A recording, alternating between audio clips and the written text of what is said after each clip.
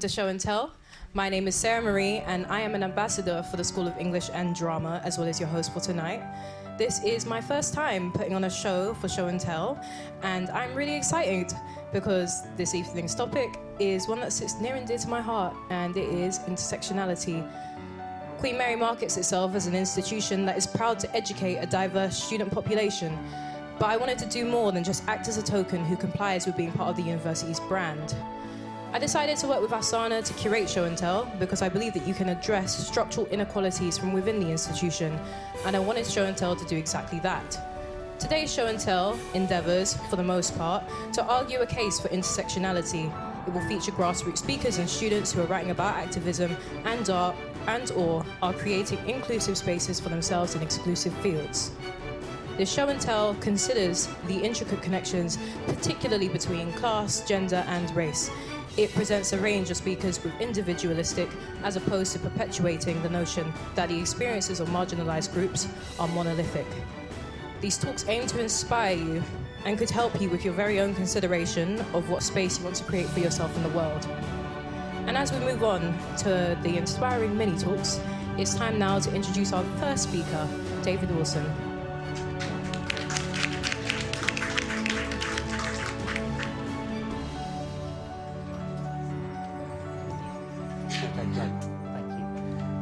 Hi, my name's David Wilson, and when I'm talking to friends or trying to impress people, I say that I direct music videos. But when I'm talking to my accountant, I say that I direct commercials, because one of them pays very well and the other one doesn't, but at least it makes you look cool. So that's what I do, and my question that I was posed to in order to make this speech was, yes, I want to do this. And so, yes, I want to do this. What made me want to do what I do with my life as a career and vocation? And in order to kind of trace that back, I'm going to take you back quite a few years to a teenage version of myself. As a gay man who wasn't out, I didn't come out until I was 19, I found solace in making art. I would draw, I would paint, and I would get validation from doing that. I would do a drawing, and I would show it to my parents, or I'd show it to my friends, and they would go, "That's great," and I would take that as, "I'm good." And I could see that as this external validation of, even though there was something inside of me that I saw society was telling me was wrong, I could find this other side that would give me validation that at least this was right and people liked me for this. It also meant that I could listen to the radio a lot and listen to my CDs and listen to music, because I couldn't do that with doing my geography homework or doing my maths or my science, but I could when I made paintings and made drawings.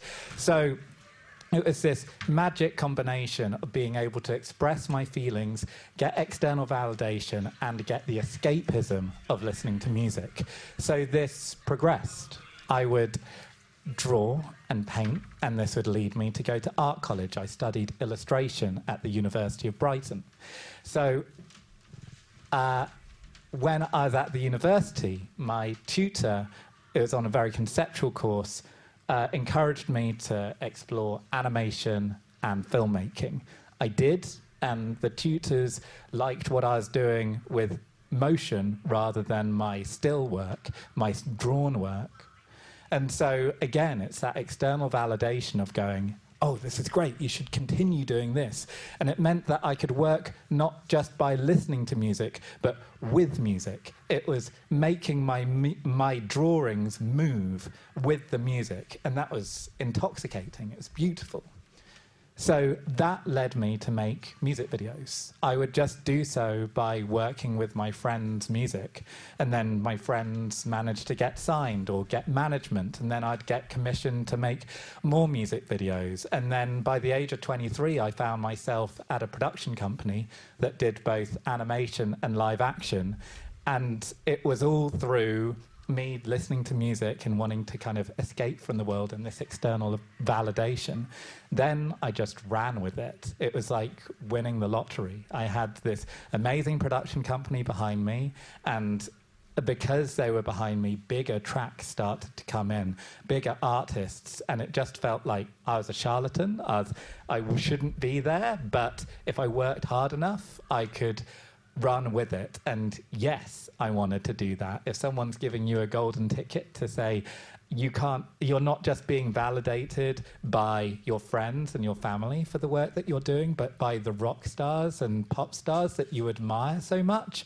that's amazing, and you want to build towards that. And everything, step by step, was going towards, yes, I want to do that, yes, I want to do that. I wanted to aim bigger and be more ambitious. It meant that I moved to Los Angeles. It meant that by the age of 27, I was doing everything that I set out to do. I kind of reached as far as I wanted to reach. I wanted to be the best music video director I could possibly be. And I was working with my favorite artists. I was working with Arcade Fire and Tame Impala and the Arctic Monkeys, and I got nominated for a Grammy, and it was all amazing. And then it plateaued.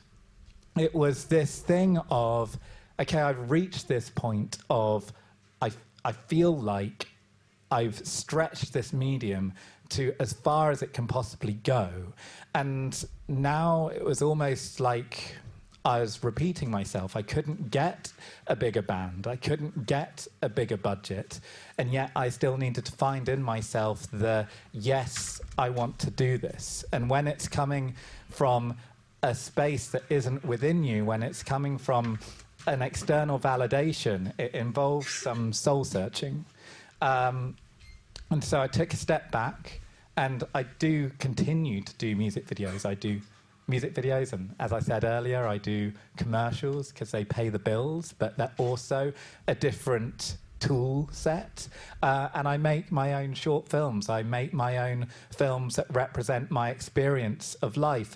And I realized when I took a step back, it wasn't just the external validation. The escapism of listening to music was beautiful, but it was also the processing of being human that enticed me to make art in the first place.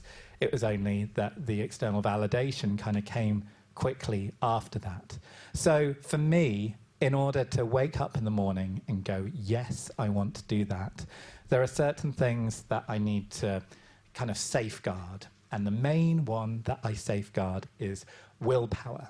That's like my baby. So in order to protect my willpower, which is like finite resource, if you are sat at your desk and you're working away and your willpower to do so drops to zero, it's not as if you can have a chocolate bar and it goes up. It's gone. And you need to put that in fertile soil. You need to be with your family, your friends. You need to go out and walk in nature, listen to music, be inspired, go and see the films that inspire you, think about the other artists that inspire you, draw that all in. And then that's the kind of self-generating, that's the hardest part. That's the kind of fire that's stoked inside of you. And you have your like, yes, I want to do this, but what is it that I want to do? And what I have found myself doing is now, at the ripe old age of 34, now I've achieved that kind of top level of the music video and the what next thing. It's a cycle. I do 3 things. I direct short films, which is my experience of my life, and kind of funneling that through art. So that is like very pure. No one else kind of touches that. It's actually the last 2 films that I did were self-funded through the commercial work that I was doing, just so I could really protect it. And then I do music videos because I still love to be able to say that I do that for a living. I still love to be able to hang out with the musicians that I admire and collaborate. And then I do commercials because they're also really fun. Like you get to play with really big budgets and you get to fly around the world and play with helicopters and a cast of 200. But it's a different skill set. Each one of them is. they're a different level of collaboration. It's collaborating with yourself, collaborating with an artist you admire, or collaborating with an agency that want you to make a funny film because you made a funny music video, but they don't know how to make a film, but they wrote a script. And maybe you can help them make this script better. But at the end of the day, you also need to make that chocolate biscuit look really good for the client that's paying the agency, that's paying you to sell their chocolate biscuits. It's all a different process. And to me, now, my yes, I want to do this, all comes from keeping it fresh. Even if at some points it feels like maybe I'm repeating myself a little bit, there's always something different and a different angle to look at the work I'm doing, regardless of what medium, to make it fresh, to look at it from a different angle, and to go for it, to kind of keep pursuing that bigger ambition. And even though it's not there in the same way that it was in my 20s, I hope that answers the question of, yes, I want to do this.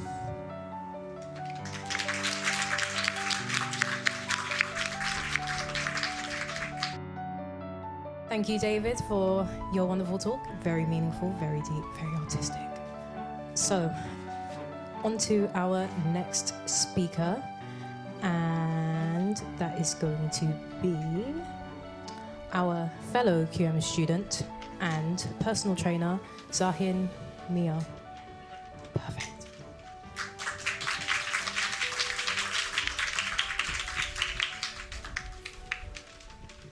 Hi guys, how are you all? Good? Yeah? So, quick question.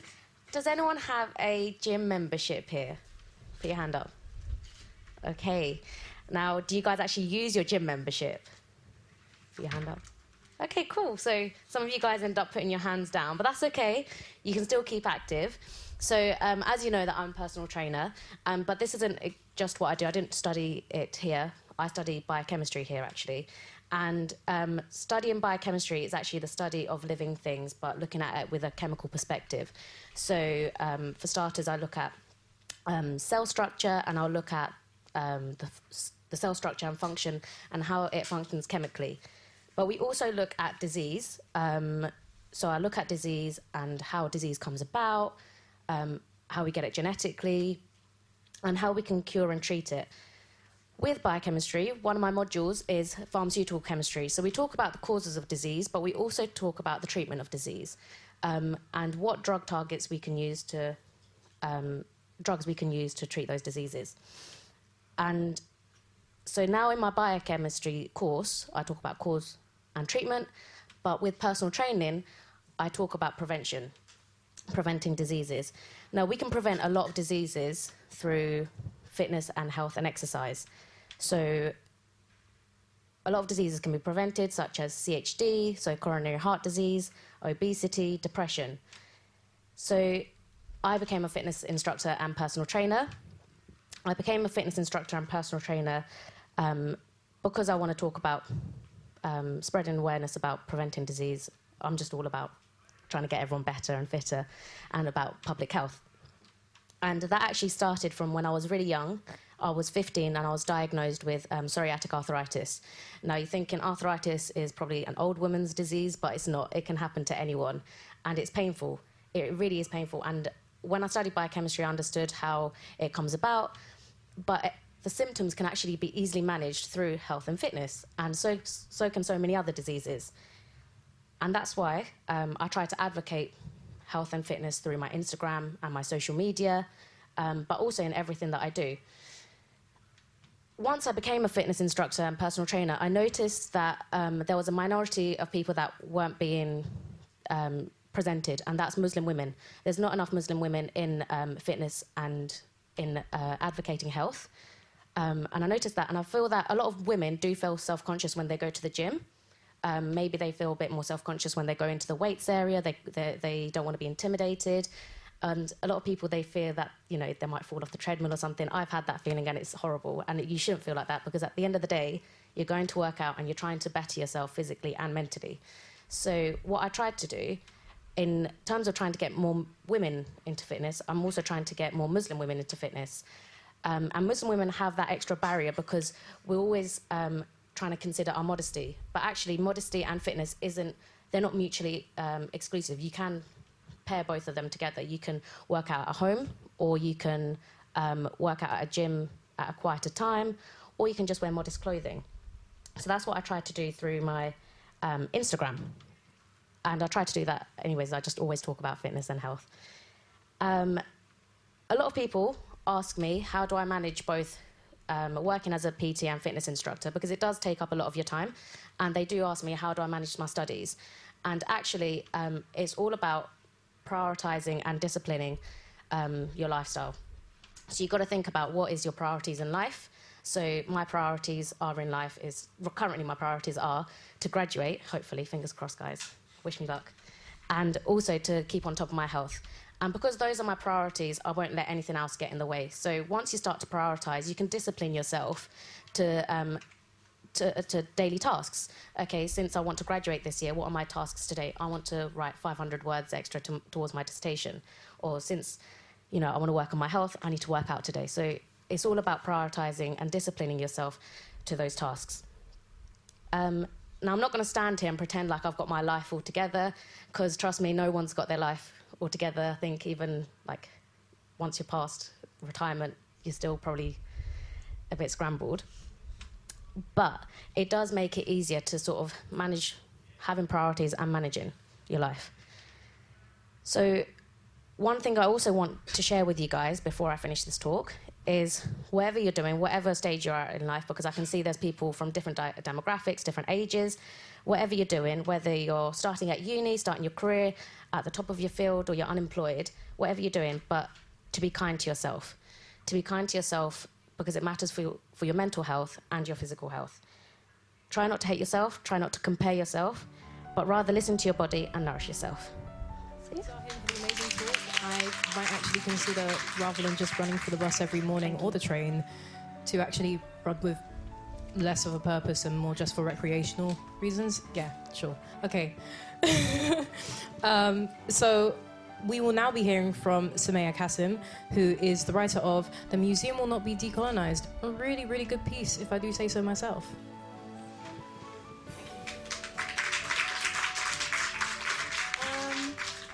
The introduction ceremony, and thank you for inviting me. Thank you because it's given me an opportunity to reflect, because I was a student here 8 years ago, I think. So, my name is Sumaya, I'm a freelance writer. I write fiction essays, and I'm best known as a troublemaker in the museum and arts sector. So just to provide a summary of the last 3 or 4 years, I curated an exhibition called The Past Is Now in Birmingham Museum and Art Gallery. And I wrote the essay that Sarah Marie mentioned called The Museum Will Not Be Decolonised, which went viral. And I've also written an essay calling out the director of the V&A for just chatting rubbish, which was widely read. And I collaborate on various DIY projects and organise a decolonial literature festival and just a bunch of stuff. And right now I'm working on a project with the University of Arts London. But to be honest, most of the day I'm writing fiction. That's basically all I do.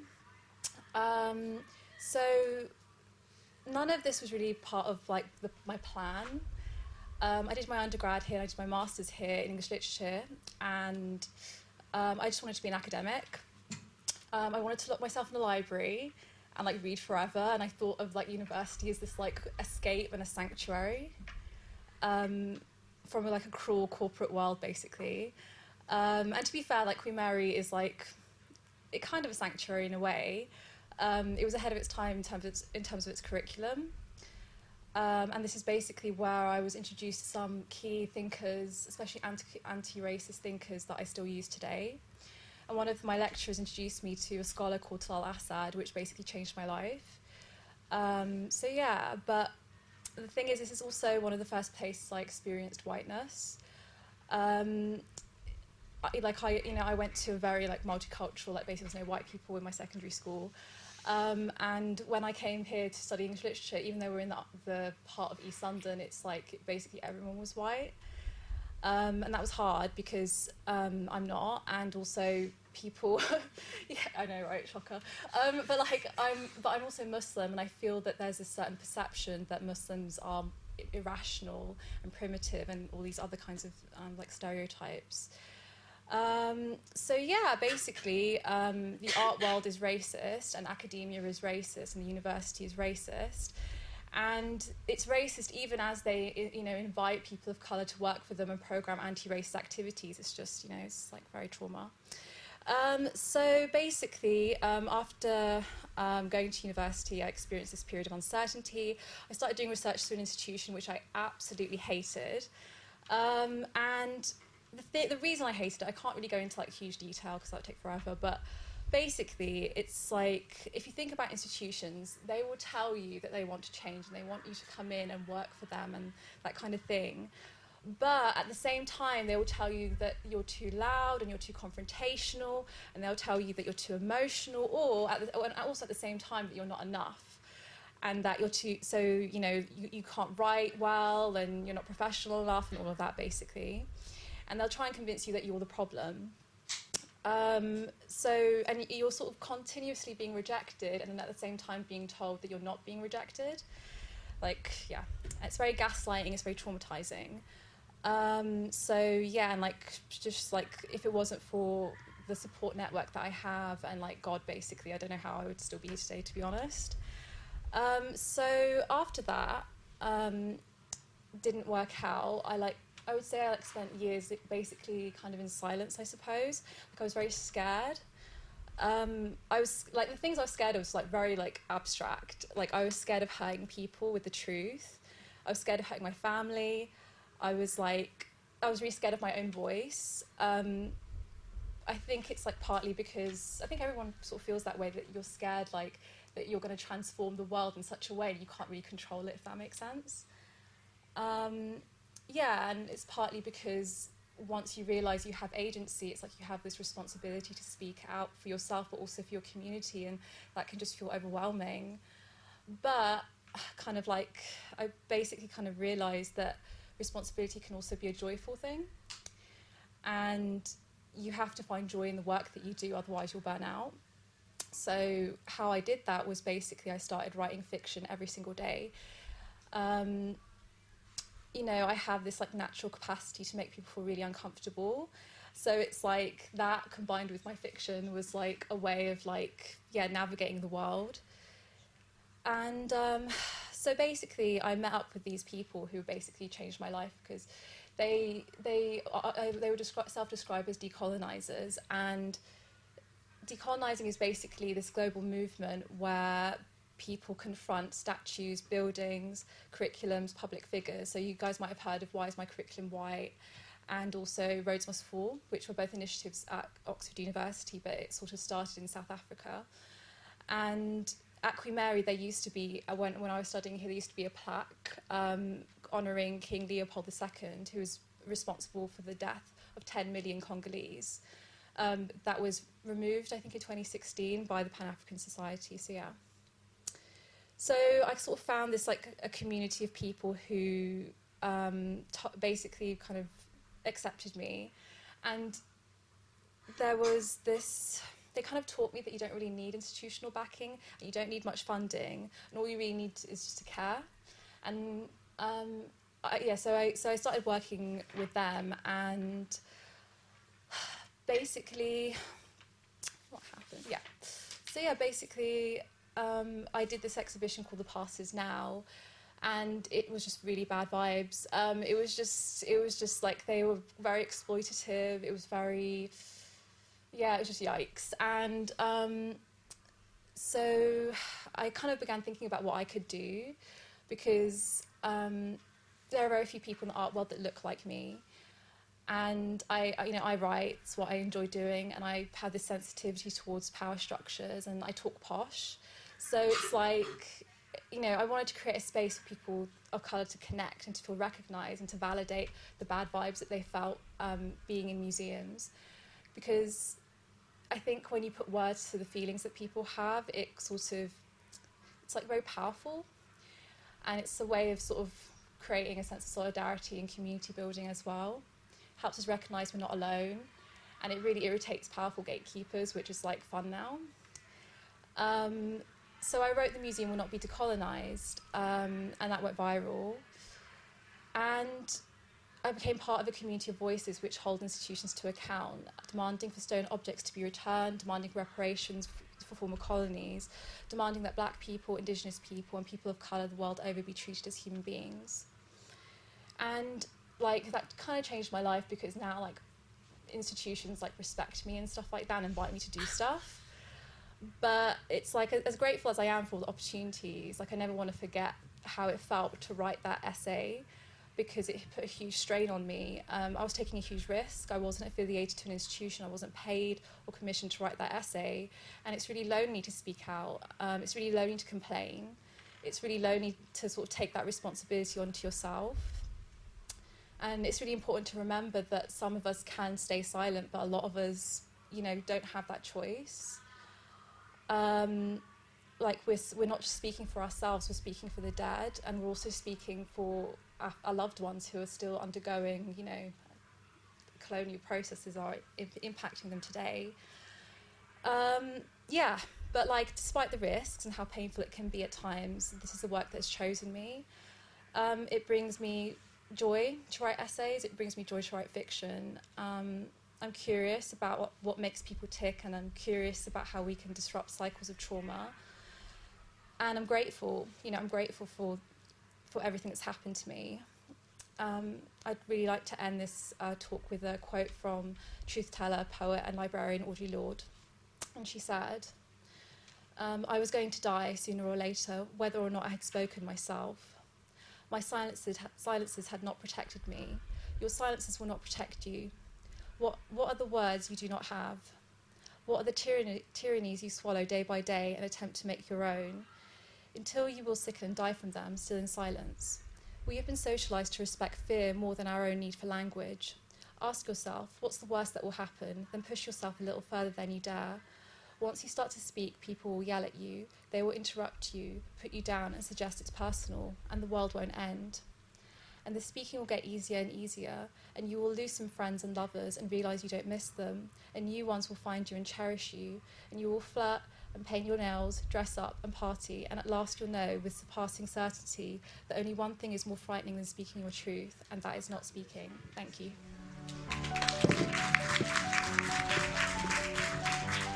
Okay, welcome back to Show and Tell. We're about to have our final speaker. Last but not least is Dure Mughal, a writer on race and a performer. Hi. So I'm going to start off by apologising, because I've been down with a viral flu for the past 5 days. And coming over here, I was sick like twice on the train. And I lost my notes. So I'm going to kind of wing it. So, a little bit about me. I'm a PhD candidate, researcher candidate. There's like lots of terminology as you go up that get complicated and complicated at Cardiff University. And my PhD is in creative and critical writing. And it's a thesis on creative representations of South Asian identities in Welsh writing and English. And it's a mouthful. So, how I came to kind of get into like being a writer, wanting to do a PhD and all of that is like a long, long journey. My parents migrated to the UK when I was about 8. So I grew up in Wales, and I don't know if anyone of you have been to Wales. Are you familiar with it? Yeah? Have you like went for a visit or visit? So I don't know if you'll notice, but there's a very, very severe lack of like black minority ethnic people in Wales. And that's kind of reflected in the curriculum, in the art scene, in the cultural scene. And, you know, my parents were we still are working class. You know, as you know, if you seek asylum, like you're not really going to start off with like a great start to begin with. So I didn't have the option growing up to kind of uproot and move to London, for example, if I wanted to be a writer. But I was very, very lucky in the sense that two of my parents, though people have multiple, instilled in me this like work ethic that I have to go to university. If you're from a South Asian background, I feel like going to university, at least getting a bachelor's degree is like the bare minimum. Yeah, everyone's nodding. So, and so that's where my journey started. And I was very lucky in the sense as well that my mum growing up, she really wanted me to pursue the not less so the arts, but English literature.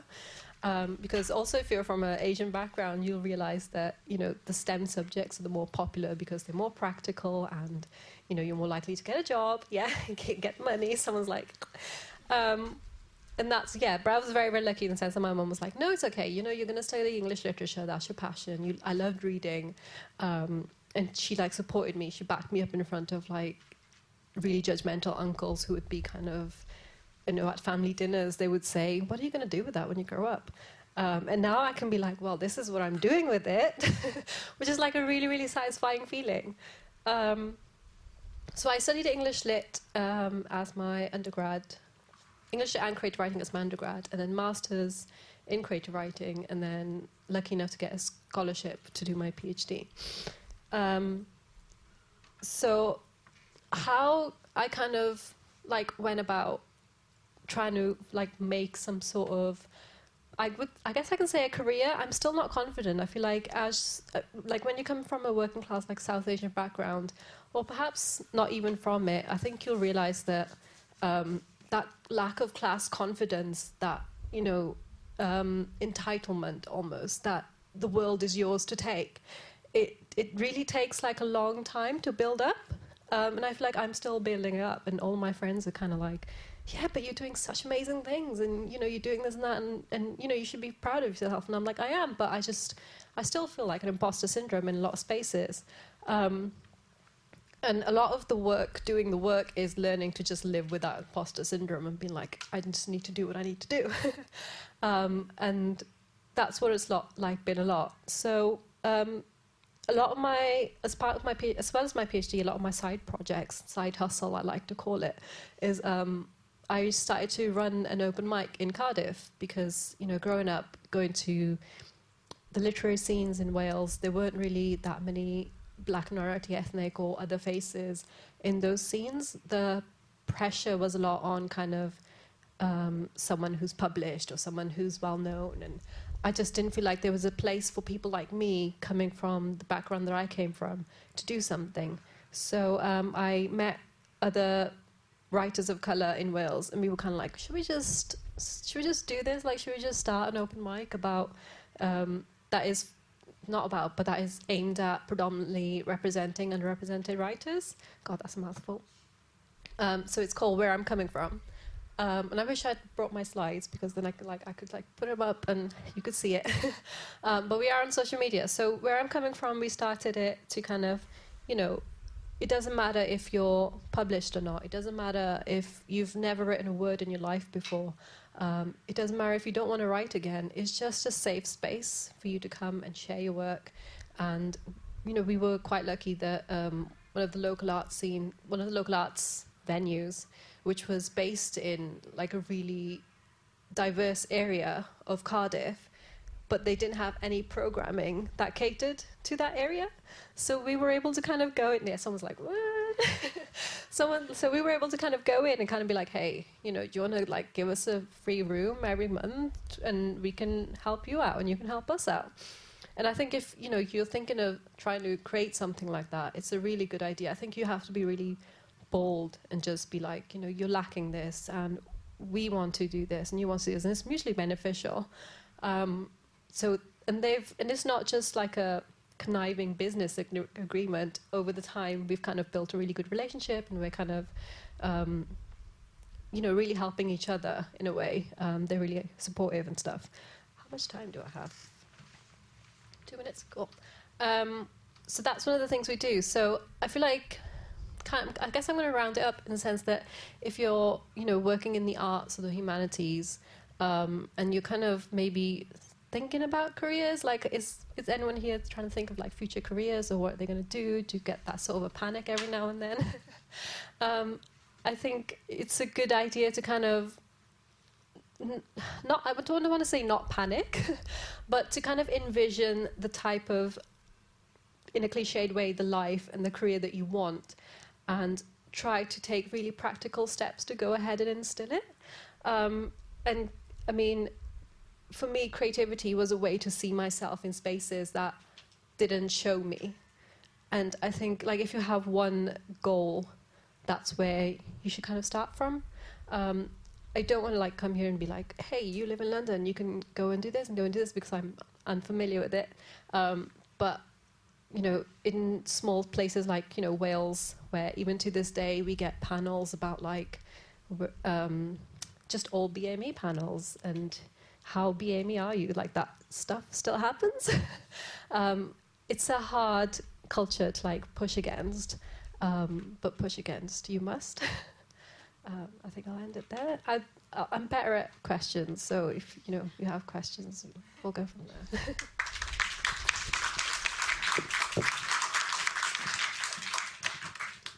Thank you, Dore, for the amazing talk as well. I think it's really important to think not about where you belong, but creating a space for yourself to belong. And your speech really resonated with me because it made me think about that. And I think all the talks were quite amazing. And I hope you guys found all the talks amazing, which is why I hope you've been thinking about questions for our Q&A. You just said you're better at questions and answering those. So we're going to hand it over to our wonderful audience. Person in the back, have you got a question? I'm going to pass the mic to you. I can shout from here, it's fine.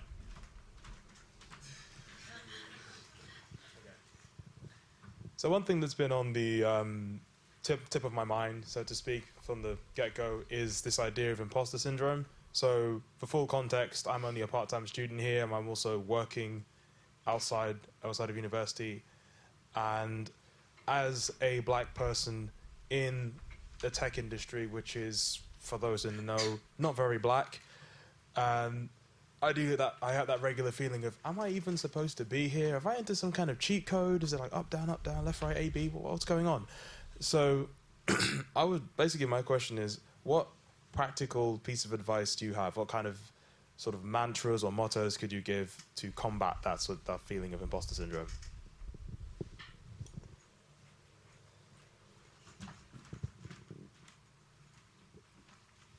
Hi.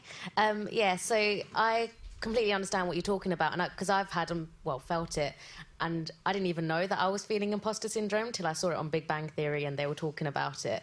But I think what you've got to tell yourself is, remind yourself of the work that you've put in to be where you are. So you've got to just reflect on yourself, and once you start reflecting on yourself, you see your worth and you see that actually you do belong where you are. So that's the advice I can give you.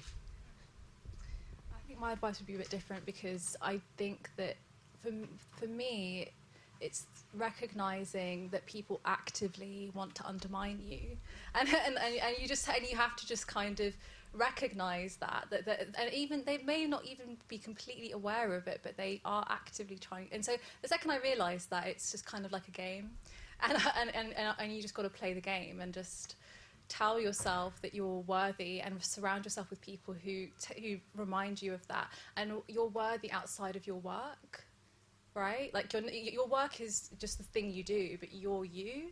And the second that you fully and start to sort of process that and like accept that, that is the true, like, that will open the door, so to speak. That's what I'd say. I think that's a really good point, because the point about like being that you're worthy outside of your work, because for so long I used to tie my worth to my work. And I would go to like a really bad breakup or something, I would be like, it's okay, I've still got my work, like, and that's actually really toxic, like, going forward. And yeah, and that you're worthy. And like, I'm not talking about myself, and I think like a lot of people here could resonate with, but I always also think, like, as well as the advice these two have given there, which is really valid, like, I also always add to that, and I think like my ancestors, like my grandparents who migrated through the partition and survived that, and then my own parents like traveled across the continent to get me here, to not get me here, to like for me to not almost fail, because failure is okay, but to like, they got me here for a reason. I deserve to be here. I have all of that history of people pushing through and surviving like bad outcomes and bad odds, and so I can do this. Like, you've got this.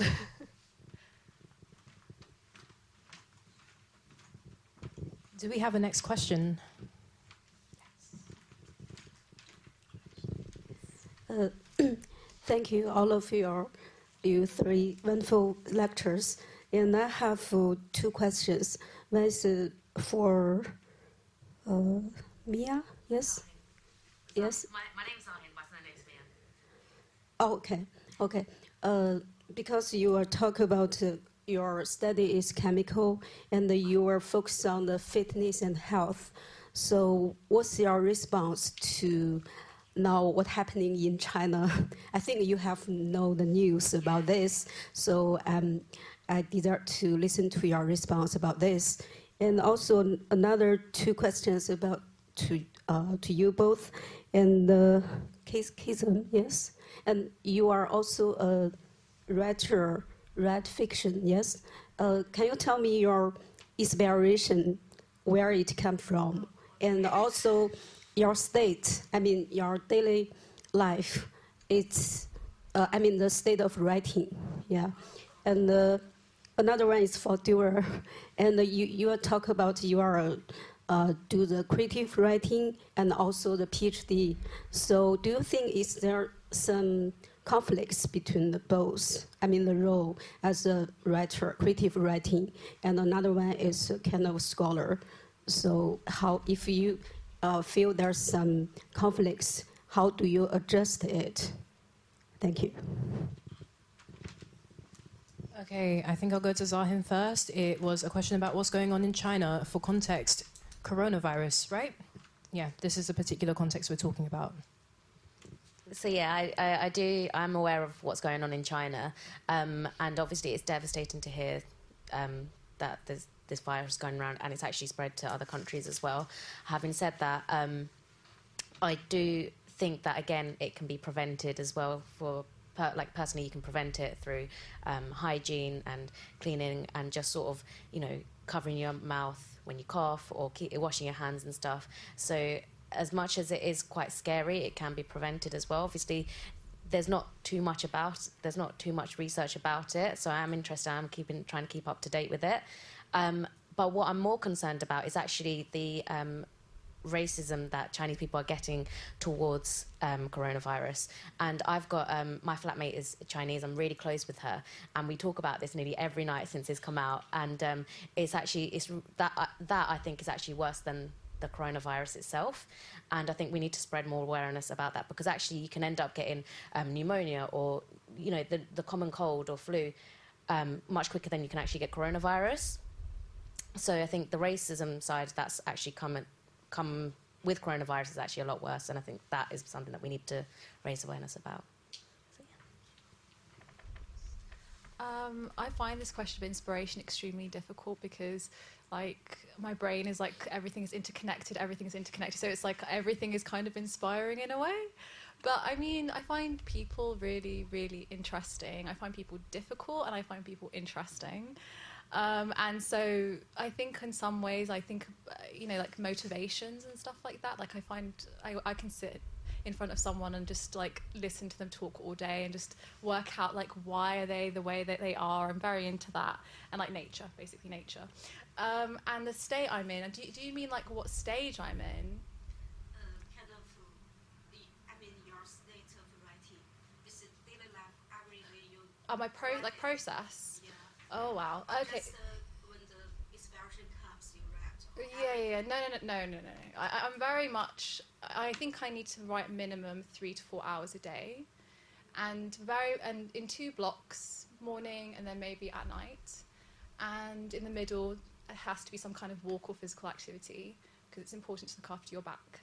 But for real, like no one ever talks about that. Yeah, right. So yeah, and that's basically and I think discipline is super important, and like it's something you have to work to. Like I think it's like you have to actually accept like this like, to take yourself very seriously, like take your work seriously. And I don't think many people sort of do. You know, they say that they want to write, but then they don't do it, and you have to sort of take yourself seriously. Yeah. Feel really attacked. No, I'm joke. That's, yeah, no, it's fine. I really admire your discipline. The question was on how I deal with being a scholar and also a creative writer and how I marry the both. Honestly, I'm in my second year now and it's hard. When I started, like other people, even in the literature department, they were kind of like, oh, I always thought people just wanted to be a writer, like do a creative writing PhD because they didn't want to get a job. And I was like, excuse me, what?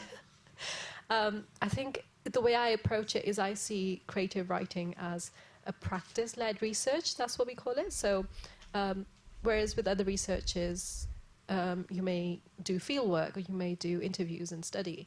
The act of writing is in itself a way of researching because you're kind of looking for something and you're trying to say something or bring to life something that hasn't actually existed before. And that's kind of the essence of doing a PhD is uncovering new knowledge. So great, and that is exactly what creative writing is, if you think about it. But it is hard. Like some days I'm kind of, because I do so many other side projects as well, I'm kind of like, am I even taking this seriously? Am I being a serious enough academic? Am I even committed to this?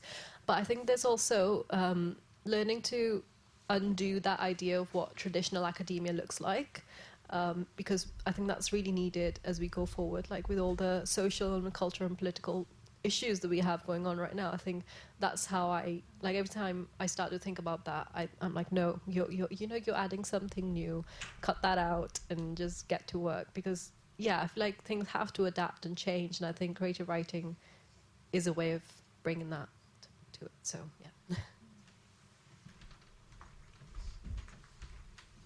Great, we have time for a couple more questions. See some hands up. I'll go to you first and then I'll come to you. Hi, you guys have talked all in your own ways about a bit of imposter syndrome and trying to figure out your own space in what is generally a white-dominated space. And as three women and three women of colour, I'm just wondering how you guys feel about one, making that decision for yourself that this was the correct and the right way for you to make your mark in your own way, and how much courage that took, and what was the deciding factor in terms of, no, I'm not going to question myself and continue questioning if this is right for me. This is intrinsically, feels right for now and is what I'm going to do. Sorry if that's very, very vague, but... Okay, and I will take the second question as well. By the way, we have just under 10 minutes. My question is kind of related, actually, to her.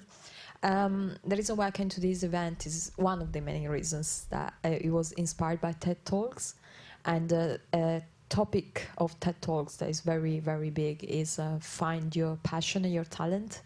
And I can imagine that you kind of find something that is your talent or something that you love to do, or at least that motivates you. Do you think this is a good way to sort of find the career path, by looking into something that you was good at doing when you was little, or, something that you've been doing consistently, or maybe just, is not a real thing? Yeah. Okay, I'll start on the other side with Dure. Switch things up a bit. You refresh my memory of the first question. Finding courage. Finding courage and finding your talent. How did you come to decide that this is What I wanted. the path you wanted to take? Okay. Without questioning yourself too much and sort of blinkering out anything. Okay. They are quite interlinked. I would say, going from second to first, I loved reading. That was what I wanted to do. I just loved reading. But there were other things I contemplated, but they were always arts based. So, I wanted to be like a painter. I wanted to be a graphic designer, which is again quite arts based, quite creative. But I think in the end, I just looked at what I was getting good marks at at uni. But in terms of wanting to be a writer, I don't know. I think it was just something that was in me that was I just have to get something on the page. And I always think of how do you want to leave your mark in the world? And for me, it was even if 10 people read what I write, I still want to leave behind something that will be there after I'm gone. That's really morbid, I'm sorry. But finding the courage to do it, I think, as well as like finding inner courage, I think support networks are really, really important. I think if you don't have a support network of creatives or friends who really uplift you, who you can actually really talk about these things with constantly, because I know we all have like a variety of friends. You know, we'll have one friend for this, one friend for this. Like, it's important to have friends, creative friends that you can just echo off of. And every single time you begin to doubt yourself and you begin to think, oh, maybe this isn't right for me, they will tell you it's right for you. So sometimes I think, yeah, that helps too. Hope it's helpful. That really resonates with me. I'll go with the first question first. This is such a hard question for me because it's like, I don't think of this as like a chosen thing, like you choose to, you know. I feel that sometimes, like, I think everything is like a kind of combination of things being thrown at you and then you choosing things, if that makes sense. And I think only a certain kind of person gets to choose exactly what they want to do, and it's definitely comes with privilege and stuff like that. I feel like in so many ways this country totally broke me down. And like, that's just being so real. Like, I feel like it broke me down, and then, but in some strange way, it was like brilliant, because it's like sometimes you realise, like, I don't know, it just made me realise that, oh right, I only have myself, and I need to just kind of work with that. And it was kind of transformative to realise that I just didn't care anymore about what anyone said, and I just wanted to do whatever I wanted to do, and I just did not care anymore. Like, I didn't care what people said anymore. Like, you know, talking about your family and stuff like that. Like, I didn't have like family to support me in my journey, so to me, it was very much about recognizing that I am a powerful person. Like, I'm powerful, and you know, institutions, yeah, they're powerful, but you have the capacity to change instantly, and institutions don't have that capacity. And that's, you know, when you start to really think about that, that's like mind blowing. It's like cool, and that's what I would say. And I do not remember what the second question was. It was about passion and talent and how to combine that with your career. Right. Oh God, that's hard.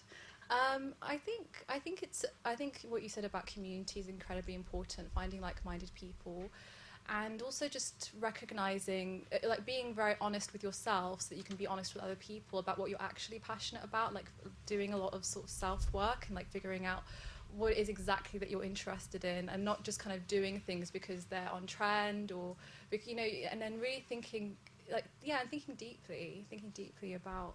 And I think taking small steps as well, and like open mic nights are really great if you're a performer, and also just like being willing to learn, you know, willing to learn from people who practice rather than people who are solely academics. I think that's really important as well. Yeah. Thank you. So the first question was about courage, right? Where I found the courage. So it might seem like a very cliched answer, but it was literally my parents really pushed me. I was quite good at maths when I was really young, and I really enjoyed biology, chemistry, especially like lab work. I was just too into it. And then when I did A-levels, I did biology, chemistry, maths, and then I realised, even though I enjoy maths, I do not want to take this at uni. And then I just combined with biology and chemistry, did biochemistry. And I was quite lucky in the sense that, because when I was ill, I took off like a couple of months off school. So I did fall back behind, but my parents were the ones who really pushed me. My brother's there as well, so he can vouch for that too. So yeah, they really pushed me. My parents and my family are really good, I'm fortunate enough to have a really good support network, and as well as friends and stuff. So that was my courage. But then I never thought about, when I go to uni, that I'd actually become a fitness instructor, and that sort of ties in with your question as well about passion. And even though I was like going to the gym after I was diagnosed, and once I was diagnosed I wasn't walking, but then afterwards I did start walking again. I thought, let me be active to manage my health a lot better, and then slowly it just became a passion for me. And I thought, actually, I can tie these two together, both my courage and like my academia, as well as my passion in fitness, and I can just mold the two together, and that is what I am now. Okie dokie, and those were the last two questions. So I just want to say thank you to our wonderful speakers for giving up their time to share their wonderful work with us, to our amazing student ambassadors for helping out today, helping to lead the whole thing behind the scenes, to the SED admin team for just doing their thing upstairs, just doing their paperwork. And thank you to everyone here and everyone who's going to be listening to this podcast for coming, listening, and supporting curations by people of colour, because we love to see it. Thanks for coming to Show and Tell.